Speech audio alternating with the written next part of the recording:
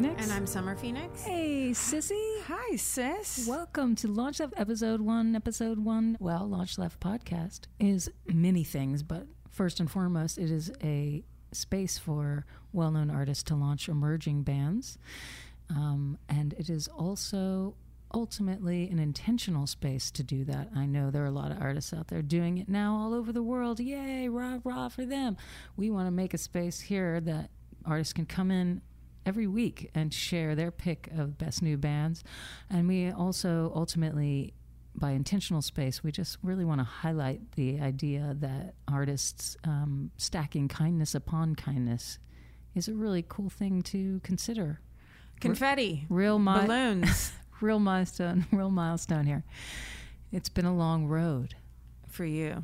Yeah. I got, wrangled in at the last minute as the grumpy sidekick. Doing a great job. You're doing a great job and you have a voice to match. Yeah, so today, what's our exciting first episode sound like? We got to sit down and have a conversation with Matt Berninger. Whoa. From The National. And he brought in his launched artist. Whoa.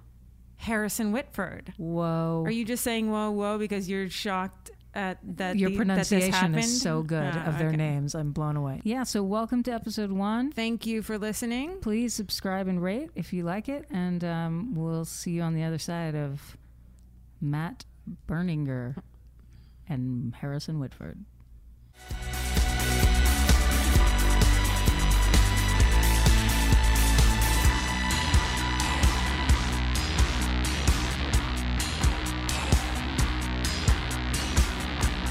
Welcome to Launch Left. We'll do the preamble later.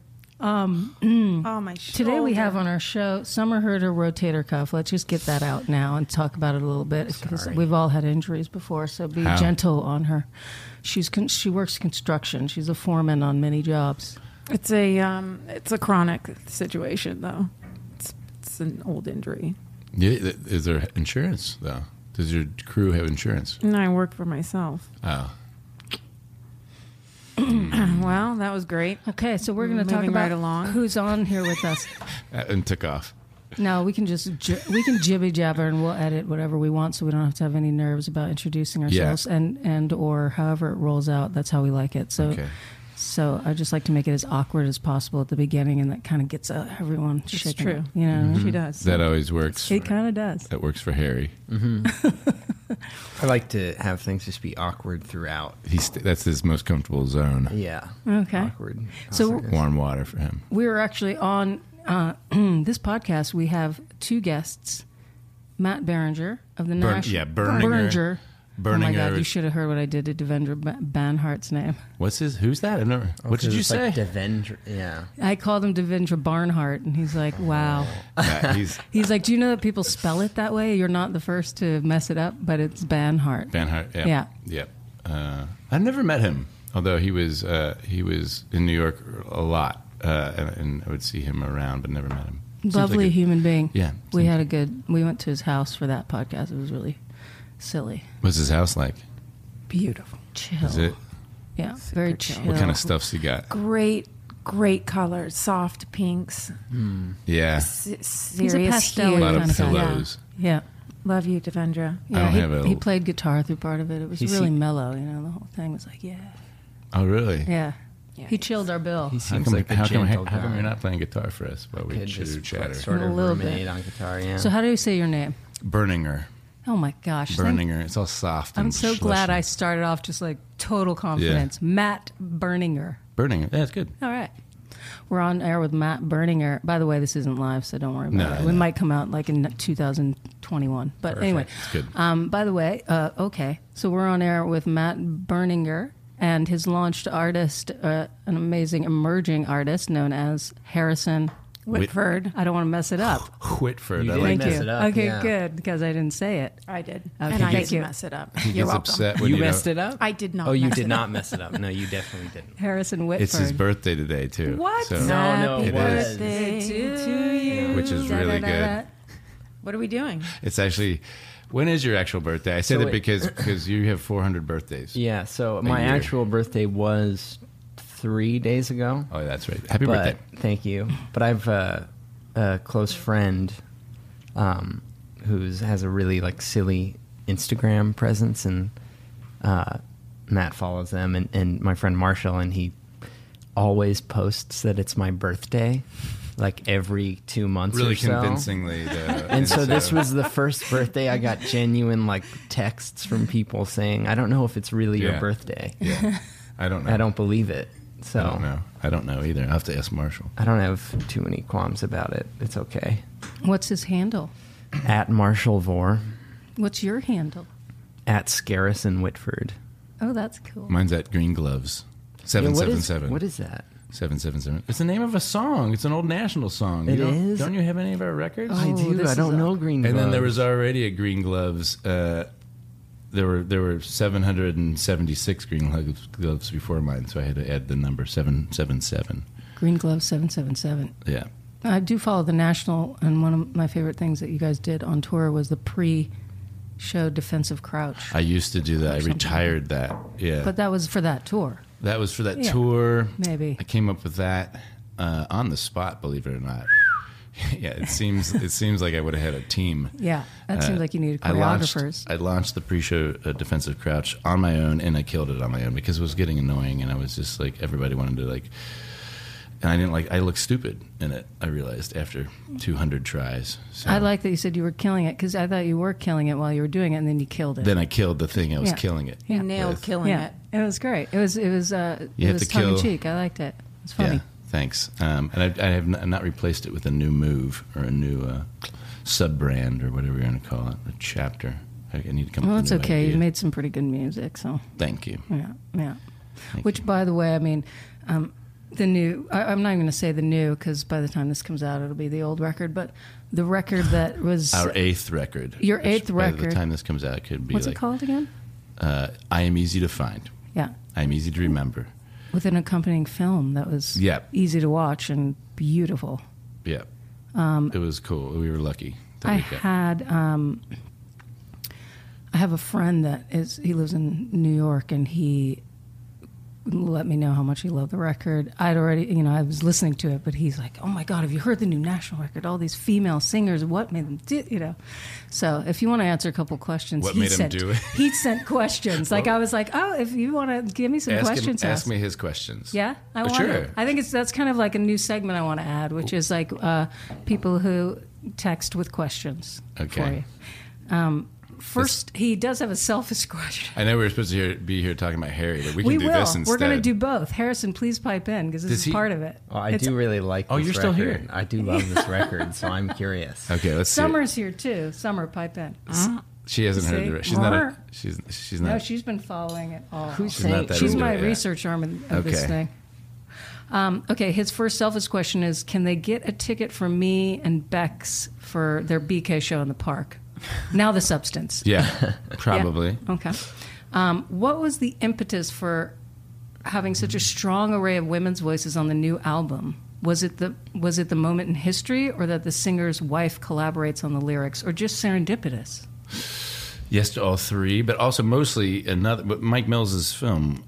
He started making a film about the life of a woman, or a portrait.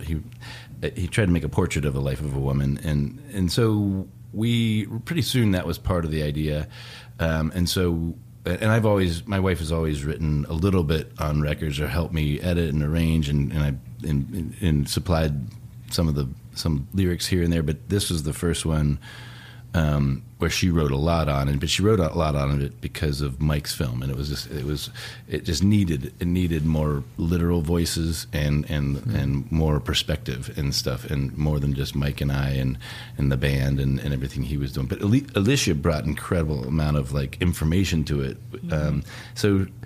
So we were all. It just needed it, and it was kind of it was a natural thing for us too, because everybody who sings on it has been kind of in our orbit. Or been touring with us for a long time. We met some new people through it, like Gail Ann Dorsey and stuff. But it was the film really that pushed us further into sort of just redefining what the idea of like what this record was and what the band was for this record, and stuff. Mm-hmm. So I don't know if we'll tighten this, make it but become a big collaborative group over a long time. So this record just felt an extension of like that sort of big collaboration. Really, really fresh. Was it always part of the film to have the text sort of explaining? He wrote the script. He had, we gave him a bunch of songs, like 15. He picked about 7 that he really liked, and he started pulling little things out of there. And then he wrote the script, and he knew that he thought the script, most of it would be there as subtitles. So he just wrote like a series of small just moments and scenes and just images, and a little descriptor that kind of goes with it that would enhance it or add another level of information. And then the music adds another level of information. And so as he started putting it all together, he took out a lot of the subtitles because it was, there was already enough layers of information. But then the big colored, sometimes green, sometimes red, and some love that big colors go in there. And those were, he always knew he'd have these things that kind of give you a moment to break, and so that, because it moves forward so fast, and it's one of those things, if you don't take even like a 5-second, just like, a palate cleanser. Exactly. It's a little dense. And so as he started, Somewhat like life, and even it moves fast towards the end, and that was kind of his intention too. It's like things go too fast, and you always want them to slow down. That's so cool. And so it's over before you know it. And so the whole thing was slowly cooked, but a lot of these ideas were there from the very beginning with Mike, and he pulled us towards him, I guess, more than the other way around, I guess. How interesting, a total departure from obviously how you've made previous records. You didn't do it it wasn't like a film first and then you wrote. We've never worked with a producer, like a creative producer before. And I mean, we've worked with people, mixers and producers that do that, but whenever they've done that with our band, we've never been able to let go of the wheel, and it's always caused accidents. Mike was different. I think we were at a point as a band where we felt that we needed more an outside voice, like we were all talking about the same things, like the musical conversations were becoming redundant and everything. And we're all huge fans of what he does, so it just felt like a real good fit. And it was the first time we were like, well, let's just see if somebody else is making the decisions, Did you like that experience? You loved it. Oh, I loved it, cool. yeah. I mean, I loved it because I liked most of his decisions, right. And I just trusted him because I've seen his other stuff, Mm-hmm. I'd seen 20th Century Women, so I was like, whatever this guy is thinking about now and wants to dig into now, I'll help, and he was kind of the same way with us. He's like, what do you guys want to do? Can I admit something to you right now? Sure. I texted Mike Mills, the bassist of REM, today, and was like, hey, if you want to crash the party and come in, we're going to be at the National down at Cast Media. And he was like, wrong one. Yeah. He goes, I'm not. And I said, I misread the bio on iTunes because it says not to be. And I thought it was like, make sure to understand this is the Mike basis Mills for. of And I REM. was like, Mike, he's filmmaking Mike now? Mills Like, of I was REM. like, wow. Mark, who I know too. I've met Mike. I've I know, met and him you know briefly. Michael too. We opened for those guys. So it was. In fact, there was a song on the record that talks about the other heard Mike that. Mills. Yeah, and then I heard the REM shout out too. there's tons of REM shout outs and So stuff like cool. that. And then in fact, Mike Mills from REM was called out in reference to Mike Mills, the director, and how both of them are influences. It was kind of funny, but Mike Mills, the director, cut Mike Mills from REM out of that song. So I apologize. That's okay. We mentioned him here today. He's been really funny about it too. He said no PR is bad PR. Yeah, he keeps having to respond. He's getting a lot of messages. Yeah. I've heard. But anyway, no, he's both heroes, equal heroes. No, it was funny, but Mike Mills, the director, though, was like very much sort of directed the record in a funny way, even when we were performing and stuff, and helped write with lyrics, chimed in, and it was really back and forth. It was really cool. Have you always had such a collaborative spirit, or do you feel like maybe once you found some recognition as a band is when that sort of like kicked in for you more? I know that you've collaborated. The funny thing is we didn't actually get any recognition until we started collaborating with much more talented people. So our first 2 records, we were just trying to figure out who we were, and then our third record was when I had met my wife, and there's a song about her on our record Alligator called Karen. It's a different spelling, but so she was a big influence on me as a writer then. And then she started like really kind of helping. She's an editor and a writer and a poet, and so she started helping with the next record, Boxer, and that's the one that sort of like kind of made us people pay attention to us, I think, in a bigger way. And so it feels like the collaboration, and then right away I think Sufjan Stevens and Annie Clark and all these people started like working, and like Richie from Arcade Fire and all these other people in our horn players were coming, Kyle and Ben. So that's right around then it just kind of just opened up, and then we started getting better, so yeah, it's been a really important thing for a long time, but this is the one where it's like most manifests itself, I guess, in the most obvious way, I guess. And how do you know each other? Harrison, how do you know Matt? I guess through my friend Phoebe Bridgers. Yeah, well, actually, the weird thing though is I wasn't on that tour. Where were you around? Well, that tour I wasn't on because I had got an offer to open a tour with my own stuff, and Phoebe said I should go do that. And then I think we actually met at the Wiltern. Okay. Maybe. Yeah.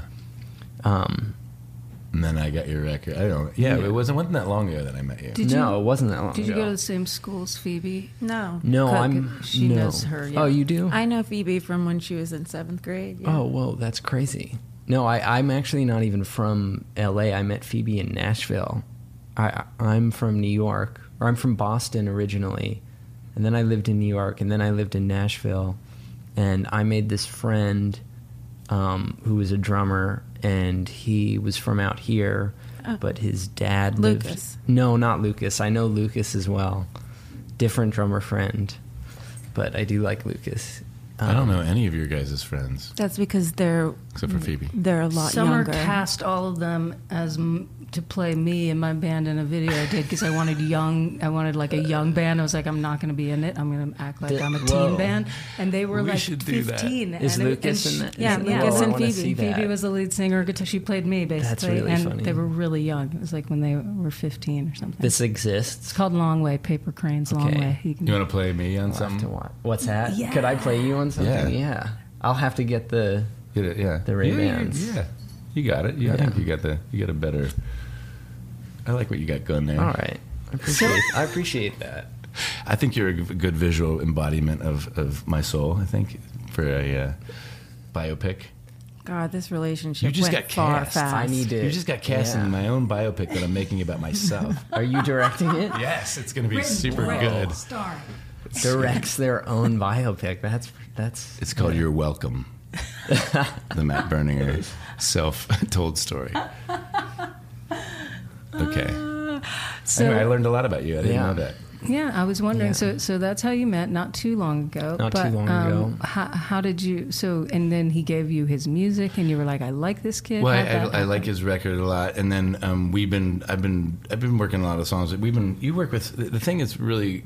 I moved to LA 6 years ago, and maybe it's just where our band is as artists, like just collaborating more. But we never really did it that much in New York, Like we weren't in a group of bands that really hung out and talked a lot, It's like there's no space that's big enough to hold more than one band. Yeah, no, that's part of it. It's like there's no more room for it. But we like Interpol practiced right next to us and stuff, and we knew them, and we kind of knew some of the other bands, but there wasn't. But out here it does seem like there's a really healthy.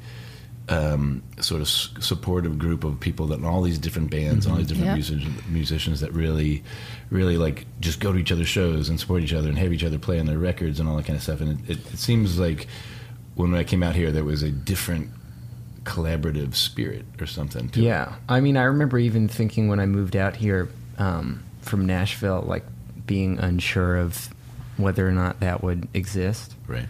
And because I kind of thought the whole time I lived in Nashville, like it was Nashville to me, it always kind of felt like behind in a way the whole time I lived there. And it was like one of the hardest places to get people to go out to shows, or to go out to shows and people were there. I think that's changed a little bit, but I don't know why. Maybe it's because it's I think there's just more music here.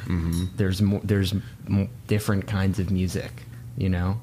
But there's a lot of really healthy pockets of like of rock bands and totally and just singer-songwriters and musicians playing with each other, and just there's more. It feels like there's more collaboration here, which is weird to say because I'm sure it's everywhere. But I moved from New York when I first, and it was basically that sense of there's something in the water here in the art scene, like in the music and art. When did you come here? I was one of the early implants in 2010. I moved here, and 5 years later, everyone else that like made fun of me for leaving New York was here. They moved, and I was like, yes. But it really was a different vibe because also New York, carting your gear everywhere. I mean, all of those things add to it. But there was something very collaborative, like people care about each other, even though obviously there's which is interesting to think about. Which maybe that's why Launch Left has made sense for the first time. I conceived of it in 2010, and it's like the idea is collaboration over competition and how do artists help each other, Yeah. And it makes sense here more than maybe anywhere else right now. But luckily we get to have it on the airways, so maybe it'll make sense everywhere. I think I feel like it's kind of happening, I mean, all over the place. Hip-hop more than anywhere else. It feels like it's just everybody's just like chiming in and jumping collab. in. Collabs are huge in It's hip-hop. really cool. It's really fun, and I don't know why. I mean, there's this idea of like the singular auteur, the band that's this unit, and I think that is a cool romantic concept, but it doesn't. It's hard to keep that together. It's hard to keep that, and you have to change, and you have to just. And so I think being in a community that's like really supportive of just trying different things. I think you have to like fail, at 2 out of 3 things you try, 2 out of 3 songs you write, 2 out of 3 gigs you do are going to go badly and all that kind of stuff. And you kind of need your friends around.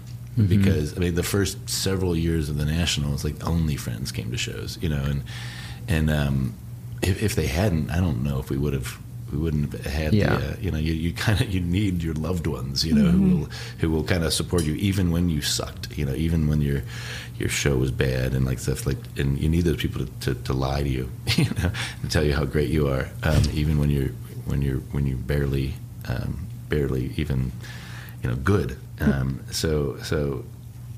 It's just healthy, and like art's hard to make. It's art, and because it's everyone else's job to say why it's not art and it's not good enough to be called art. And it's like being an artist is like saying I'm going to be a magician.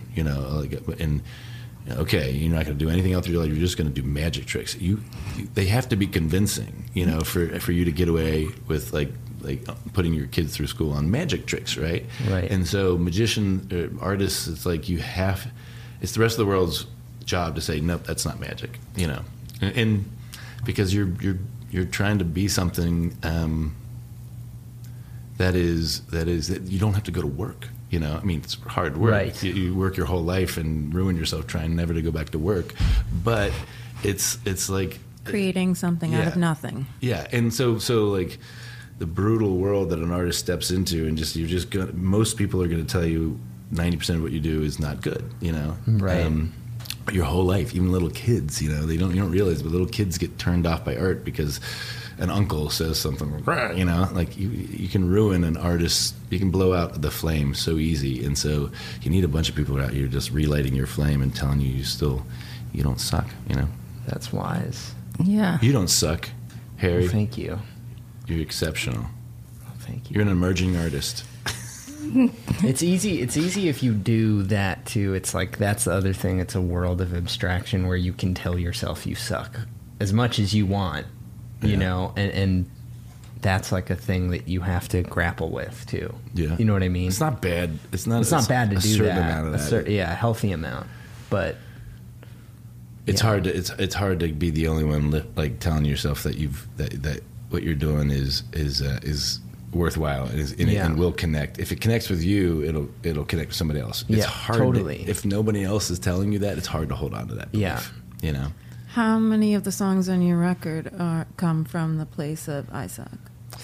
I actually don't know if I've ever written consciously out of I suck, but but I mean I have had experiences with that record, like one I think about sometimes is there's a song on there called Take a Walk.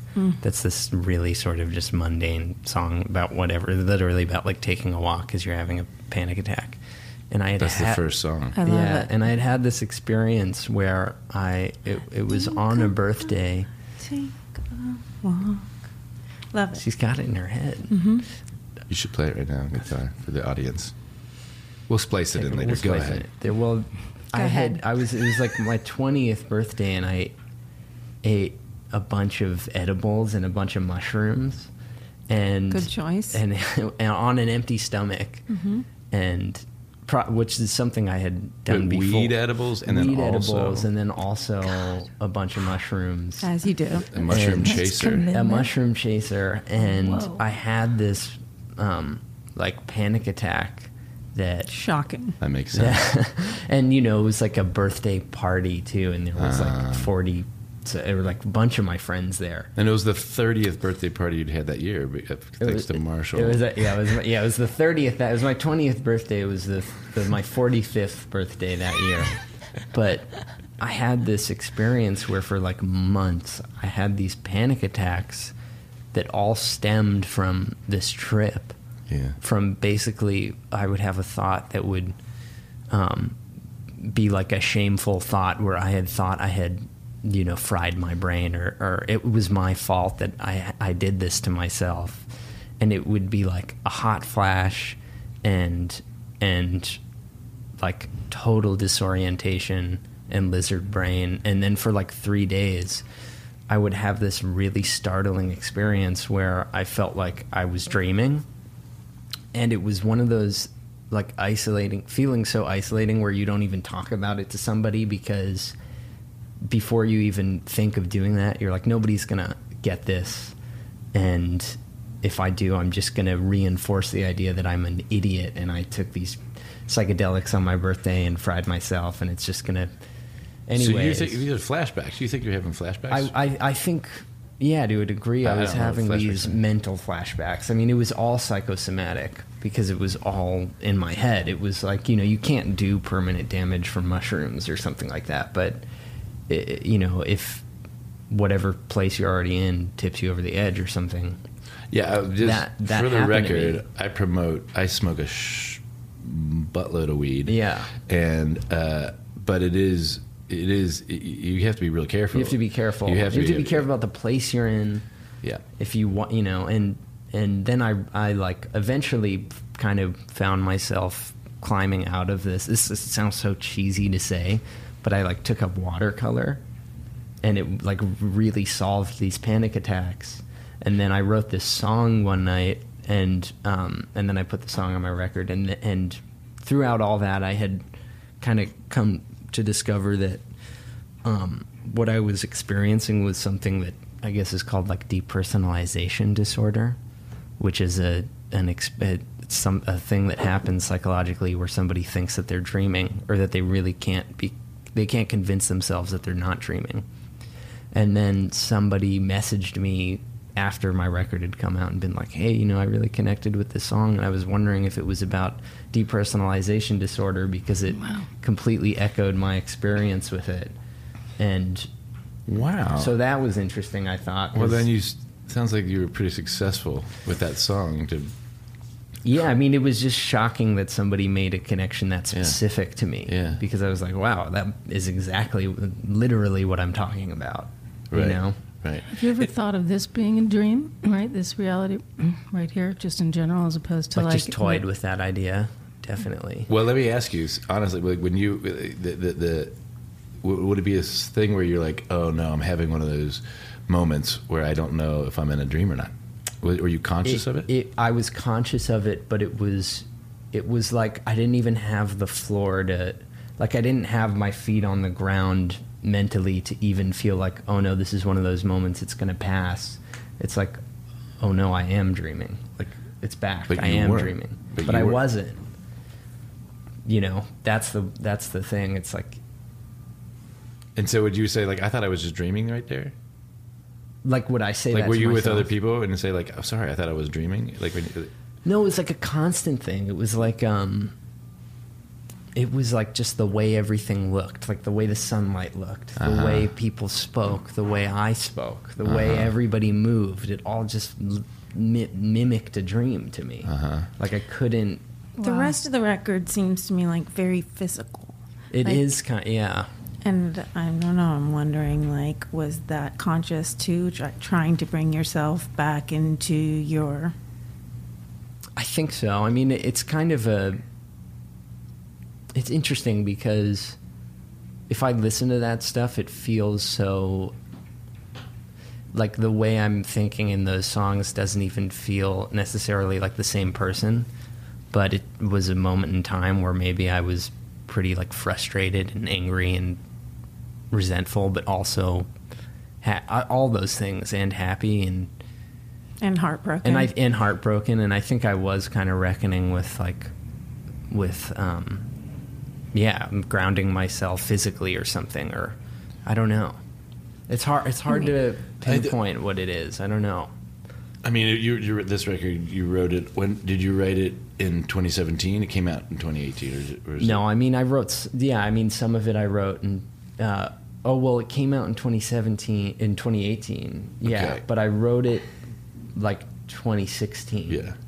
I mean, a lot of people were going through a lot of trauma. Like, Yeah. a lot of, 2016 was a weird year for everybody I know, and for reasons, I don't know, you can probably think of a few, but I mean, you know, Trump went and just made you really think about a lot of stuff, you know, and like, and even your own yourself and everything like that. So it's like, I feel like I went through all kinds of changes in the past few years that maybe were building up or something before that. Not to say that was what was going on with your panic or the dream situation, but there was a lot. I mean, there was a lot personally going on, and then there was that too, and I think it just compounded itself, and you know. How are you feeling now? Better, much better than I did then. I mean, I'm not having routine panic attacks necessarily. I mean, I still struggle with those underlying things, you know, like anxiety and depression and stuff. But Do you still dose? I don't. I still smoke weed, but like occasionally. I had that tea, which was great. That tea was so good. And but I haven't, and I actually have, I guess, taken mushrooms once, or I had another experience where I was on a Here it tour comes. playing There we go. solo, and I took mushrooms before the show, and I'm sitting on stage playing, and I'm like, I forgot I had taken, or I was on a tour with my friend Noah Gunderson, and we had taken them a few days before at a museum, and they didn't do anything. So we were like playing Boston, and then we were going to Toronto the next day. So we were like, let's finish these mushrooms before we cross the border. It was like right before we were going to play. And we were like, let's finish these no. mushrooms before we cross the border is like, I've said, I don't know how many times I've said that. Let's eat them right now. And it was like, yeah, they won't do anything. And then I'm by myself playing. I'm like, God, my body feels so hot. I'm like, the guitar, the way the guitar sounds, it's amazing. I can't believe the way. I'm like tripping out on the guitar. It might have been your greatest performance. I think, I don't know, maybe. I'm sure we would have heard about That it. would have been. It's all downhill from that shroomed out a moment. news alert. That's funny. Well, let me ask you though about. I haven't done anything more than weed. Yeah. I've done shrooms like once or twice and acid, but I will say in college. But I will say that the experience of doing that, and I didn't do too much of it, but enough of it that it did change the way I see the world. 100%. Like I do. There is a Veil that has been lifted. there is a permanent, and I don't know if it's a veil that's been lifted. In some ways, it feels like that, but it also feels like there's also been a slight. I was alerted to beauty in a way, or just made a little bit more like you can tune into it. If you look at it sounds silly, but if you look at the ocean, like if you stare at the ocean, you'll divine great wisdom and beauty out of that. And I think doing hallucinogens and mushrooms and stuff like that what tuned me into that, and so I don't need mushrooms to sort of retune into that, and I never had the tool before. Well, because you're smoking a lot of weed. Because I have my dab rig, and that's because you're dabbing. No, I completely agree with that. I mean, all the positive experiences I had on them were definitely like the first time I ever took them. Yeah, would probably changed the way I see things forever. Yeah, Yeah. Two most influential artists. Matt Berninger. No, You better say that. Me too. I probably, realistically, like it's me and you. me and probably Dylan. I think I was going to say Dylan and Hendrix. Oh, very wow, good combo. Most. How about you, Matt? Waits and Cohen. Okay, those guys, they would come next. And then there's Nick Cave, and then there's REM, which is like, then there's bands, Yeah. But like, if you're talking about like, Dylan too. Dylan. I even love Dylan as much now as that he's just still on tour, only doing what he wants to do. Yeah, he just like, I like that. I'm so glad that somebody's out there just all the way out on the end of that limb. That artist limb, which is like you're in the very edge of that. Like I love that. He's almost out there alone. There should be more people like that. But that's kind of a trick question to ask an artist. Two influential. Two. There's always I know. like then I get anxiety about how many people there are. Yeah. Yeah, you're telling me. I know. Yeah. So many, because I don't know. I make lists of artists, and I'm like, oh, that's only the tip of the iceberg. Yeah. And then you start to, it's like these amazing wrinkles open up, and you're like, and they influence them and them. I love also how artists are evolving and changing with the tools. And for example, Patti Smith's Instagram, I might be almost more influenced by her Instagram now than I am by her catalog of music. Yeah. And, well, her books are also a whole level, but it's like. Yeah, I mean, like, there's something. Her messages to people on their birthdays are sometimes as profound as any work she's ever done. So it's really I think it's really exciting, and I also just think there's this people just pulling apart the idea of what they are as artists. I think it's kind of unfair because I bet Harrison has gotten more messages from Patti than most people. I wish. Because of all your birthdays, I thought my birthdays, she's probably sent you like 10 already. I wish I got Has a Marshall message from Vore Patti started Smith. alerting Patti Smith to your multiple birthdays every year? I need to ask comment. him to. You just have to comment on her thing. It's my birthday, Patty. And she responds to almost everybody. I know, She's going to have beautiful. to stop. Patty, you're going to have to stop. Your life is going to... We're going to abuse it. Yeah, I don't know. Just Marshall Vore and Harrison alone will take up too much of your time. Yeah. Anyway... Yeah, the tools have changed, and the artists that grow with the tools. I think that's a really important. I mean, it's really interesting. I agree, and I think technology for all, and social media for all. It's at times artistic naysaying that goes on. I think it is a new tool, and it's how you use it, and you can really influence young adults in a way that is positive. And I love seeing the artists that do that, but do it in a funny way too. There's so many. I mean, I love Phoebe's. She's got such a great sense of humor. And it's not like she's constantly doing it, but when she does, I always just love her little comments underneath her photos or whatever. It's like I love seeing people's personality that's not just their music come out through social media, especially when it's a force for good. I'm partial to that. I know I am impressed by people who can like commit to it in that way, where it almost becomes another statement, or like it becomes a whole piece. Yeah. Somebody was telling me that it has to look like their layout has to look a certain way, which I thought was interesting. I follow Akilah Hughes, and she goes through long phases where like all the posts will all be like in the same color zone, like all black and whites, or then there'll be like a month where every one of her posts is like there's red, and like if you scroll through her thing, it's like, oh, they're the blue month or the yellow month, and she's That's like, so cool. And I don't know how she's doing it. She's just only she's like dressing, and it's cool. But yeah, you can do all kinds of. Her assistant is doing it. I should. It's actually, I'm doing it. It's hard work. I have to go through everything and color code all her photos.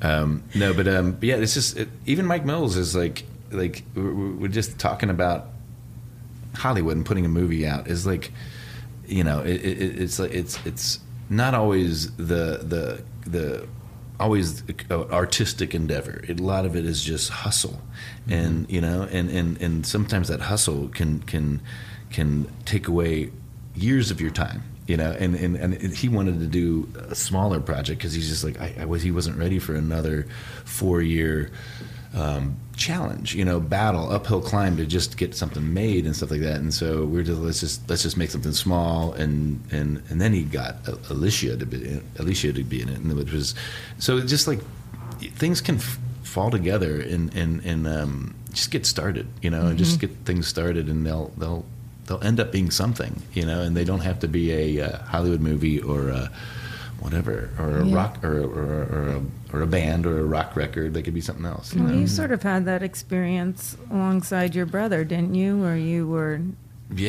kind of launching him as a roadie, if you will. And is this a mockumentary? No, hardly. No. It was. I mean, I won't say it wasn't 100% fly in the wall cinema verite, but parts of it were recreated. But my brother came on tour with us as a roadie. I wanted him to come on tour, but yeah, he made this. What we started making was like we were just goofing around and we were just shooting backstage, and I was playing like a jackass version of myself a little bit, and it was fun. Then my wife saw all that footage and thought, well, I don't know if that's gonna. You guys think it's cute, but it's not really something for more than just maybe your socials or something like that. And she was like, if you want to make an interesting documentary, it should be about your relationship with your brother. And she told that to my brother Tom, and so he started changing gears, and they made a documentary which wasn't at all what he thought he was going to do, and it turned out to be something entirely different but much better. And my wife jumped in. That was a lot of her jumping in again and just redirecting sort of maybe what the intention was. The intention first was just to have fun together and goof off. He's 9 years younger, and I hadn't spent a lot of time with him, and so. But then it turned into like a more of an exploration of like our relationship. I can't believe your brother Tom Berninger is younger than you. It's amazing. No, and his name's mispronounced. How do you say his name again? Yeah, my little brother was in Platoon. He's amazing in that. Anyway, yeah. No, Tom, different Tom Berninger. But Mistaken for Strangers is that film, not to be confused with Mike Mills's quality film, I Am Easy to Find. Very different pictures. Alicia Vikander's in one of the two films. It's beautiful too. Definitely see it, watch it. I have a question about things that matter to you outside of the idea of artist on soapbox. Just actually heart space stuff. Like what are you passionate about? I use the word activism, but that scares people sometimes. But is there anything that either of you feel, you champion and you speak about, whether through your lyrics or on stage or just to your friends and family with it, but because you don't want to do it publicly, that matters to you? I'm always interested in that. I was going to hope Harry would take this one first. Go ahead. I don't think activism is that scary a word. I feel like it should be. Like, you should be passionate about human rights. I'm definitely passionate about that. I don't know if I talk about that in my music necessarily. I think I'd like to more. I'm always thinking about that. Like, I wish I could be more political in my writing, but it's so hard to do. Or it's so hard to do it well. I don't think, though. I think you are, though. I think it's like, I think there is, taking on like a political opponent or something in a song or an issue in a song doesn't have that you don't need to do that to be political. Right. I think when you write a song about mental health, you know, Right. Empathizing with Yeah. it, or writing a song about gender stuff, you know, regardless of what gender or you know package you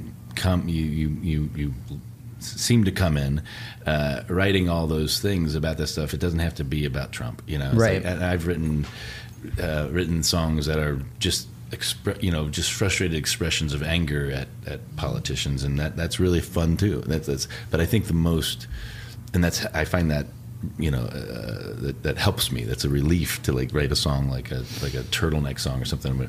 But the other songs I think there's actually a lot more power, weirdly, in political power in writing about the murkier things of your own emotions, because that's other people will empathize with you and feel less alone, and that's political, you know. Totally. 100%. That's activism. I would say it's like activism of the heart. It's honesty and getting, being open enough to get that kind of naked with other people so that they don't feel alone is a form of activism. The last two people we had on, one was Flea and the other was this kid, what was his name? Briston Maroney. I know, Briston. He was amazing. I know Briston. So they both came on, and I asked them this question or something like it, and they both, in their own way, landed on being kind. Yeah, like totally. Whoever you come in contact with, like remembering you have control of that time with them, and to so that to me is an amazing form. Like that made that's both a really of us good jump for joy, or it certainly did me. So I don't mean necessarily like a political act, or like you said, you explained it really well, Matt, because that's exactly right. It's more just like what are you pensive about? What does your heart say? How does your as an artist, how do those emotions play out? And great answers, really. So also the thing is, I mean, I've been asked so many times of like, do I think music has any effect? Is it do protest songs do anything? Or political, bringing politics into your art, does it help at all? And again, I most of the artists I know, everything they do is political. Their political songs sometimes are their least political. They're just those are just songs of like frustration, or you just want to put give Washington the finger, And that doesn't do a whole lot. It feels good. I love photos of Johnny Cash, giving the finger and stuff. But it's the songs, the love songs and songs about empathizing with other people, I think, that actually have an effect. And I never really was political. I didn't really pay that much attention, but I listened to a lot of rock records, right? And I was also raised Catholic, and went to a lot of church. But I don't all the takeaways that I feel that made me a semblance of a decent person, a good, empathetic, generally good guy. We're all music, it was all listening to and it's not just, it wasn't like listening to a bunch of good guys. It's listening to Cat Power or Nina Simone or made me understand women, or maybe understand myself, and maybe a much more politically aware and just socially and just, it was music. It was always music, and so I'm like, does rock does folk music or rock songs, does it have any effect in politics? Not I don't know if you're going to change the course of an election, right? I don't know, but you're gonna change the inner life of a lot of young people who are lost. The way I was. I found myself politically and emotionally, through music. I think artistically, all that stuff through rock records, not through the Bible or through MSNBC or whatever it was when I was watching when I was 15 or whatever. I love that. I feel so like it's such a art and activism are the same thing. Well, I think that storytelling is always more effective than any kind of form of lecturing too. If you read all of my favorite books or records or anything, it's usually a moment or a lyric or a one sentence that I think about almost every day. Mm-hmm. And it's because it's all like revelation within a story, Mm-hmm. you know. And I think when you set out to like tell a story, that is always more effective because it immediately inspires empathy. It's also like there's this documentary I love that I watched called White Right, which is this filmmaker Dia Khan, and she's like this Iranian filmmaker, and she goes around and interviews all these neo-Nazis and white nationalists, and she has this just like magical like empathy switch where she sort of makes them feel like her. She sincerely makes them feel like her friend. She's not like tricking them, because she actually becomes their friend. But she gets all of them to leave the movement by breaking it down to like, you as my friend, when you say these things, it hurts my feelings, you know? No, and that level of like that's something I'm passionate about, is like that level of vulnerability, because it's so terrifying to me. It's such a scary idea to be that open, or that like, I mean, I think in songs I do that because it's the one place where it feels safe to do that for whatever reason. You know, if it's like shrouded in a melody or something, it doesn't feel as scary as saying how you feel about something, like to just another person in conversation. I even think I think it's even more powerful than we think. I mean, right now we're in this phase where it feels like fascism and white nationalism and racism and sexism and women's rights are being taken away, and it's this massive thing. It feels like it's stronger than it is. Now, I'm not saying it's not strong; it's terrifying, but I do think like we get in these bubbles and we don't communicate. We just get in these shouting messages. Yeah. So those white nationalists Mom have probably mentality. never spoken to somebody, or never had anybody, even their sisters or their mom has probably never actually just talked to them directly and courageously, and kindly. And like you said, kindness is like is the most. It's simple and it's hard to be kind. And it takes an effort. It takes bravery to be kind. Totally. But it's really, really, really easy to sell. Yeah. Fear and hate. And it's just like the easiest stuff to sell. And when once somebody gives you a reason to fear somebody else, it's always there a little bit thing. It's a terrible thing, but it's easy to unlearn. It is easy to unlearn, I think. With compassion, like you said, or with some kind of connection and wow. Well, thank you. That was really profound. We heard a rumor that you were going to play live on the show, an acoustic. I am going to play live. That's really exciting. I'm going to be talking over his performance most of the time. And I'll be About telling fine. him to shut up, About please. myself. We're trying to Do it. listen to the music. Spoken word, a little spoken word over the top. Word, top. Okay. I could do just a little guitar intro. And then you I'll could, just talk? Yeah, you could just talk. But yeah, okay. Matt, could we get you to say, my name is Tom Berninger, and the artist I would like to launch is Harrison, and if you want to tell him what song you're going to play, and he can introduce. I'll do this. How you doing? This is Tom Berninger. I met this guy on the set of Platoon, and he just brought everybody to tears one day on the end of a rap session. Willem Dafoe was beside himself, and so Harrison Whitford met him about 25, 30 years ago on the set of Platoon. Here he is, looking good. Thank you. I can't I was speak Tom. that loud. I was Tom Berninger. That was good. Was it? Yeah. I have no idea. That doesn't sound anything like that Tom was Berninger. really- that You was- guys know Tom She's more really Berninger good. filmy, personally. but You guys are like, oh, She's a Tom's film actually buff. my godfather. It doesn't sound anything like that. Is that what you guys? I thought it was Just good. be you. I know. All right. This is Matt Berninger, and that was not Tom Berninger. But this is Harrison Whitford. Take it away. I'm Harrison Whitford. This is Johanna Samuels singing with me. The song's just called No Name Song.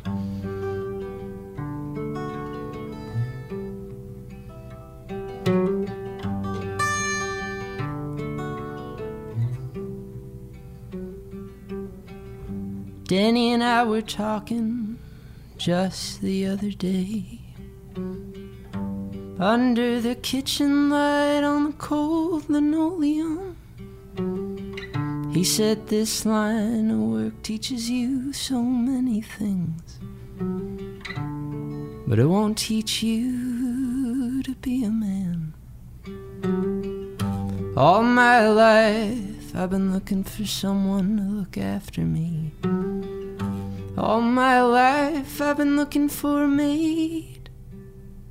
Then I met you in the garden, smelling flowers in the shade. I said hello, you said love is like daylight when it fades away.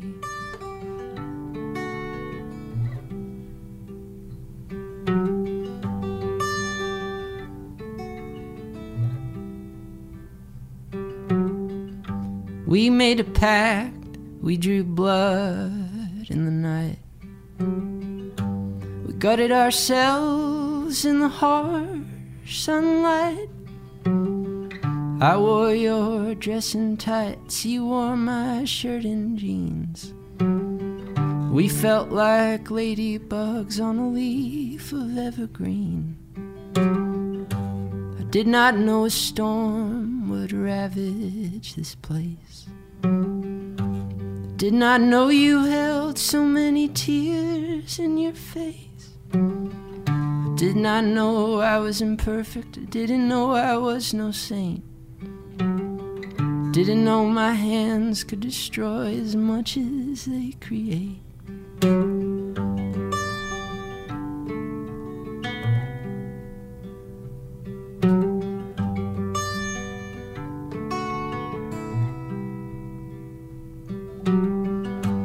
Helped him up from the ground where he fell. I said, you took quite the spill. He said, I'm fine, oh, the wind just knocked me down.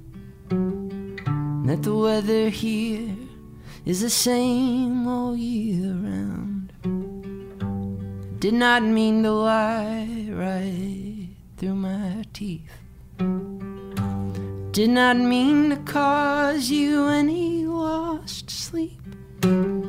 So many things I didn't mean to do. I only ever mean it when I give myself to you. Ooh, it's gonna be a long time.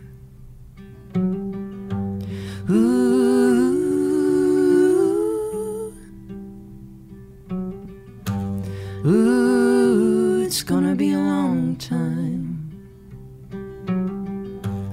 Ooh,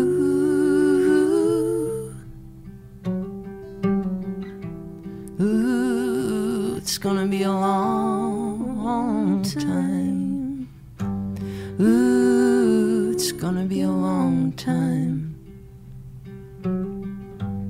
Ooh.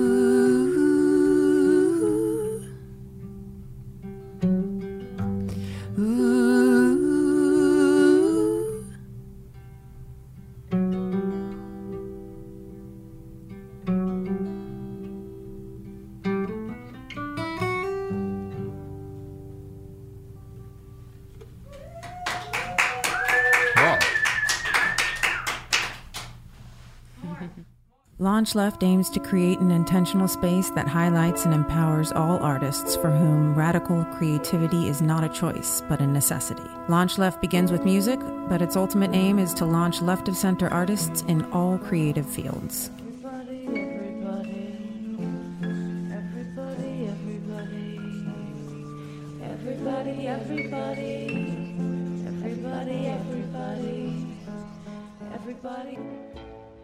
Who's out there?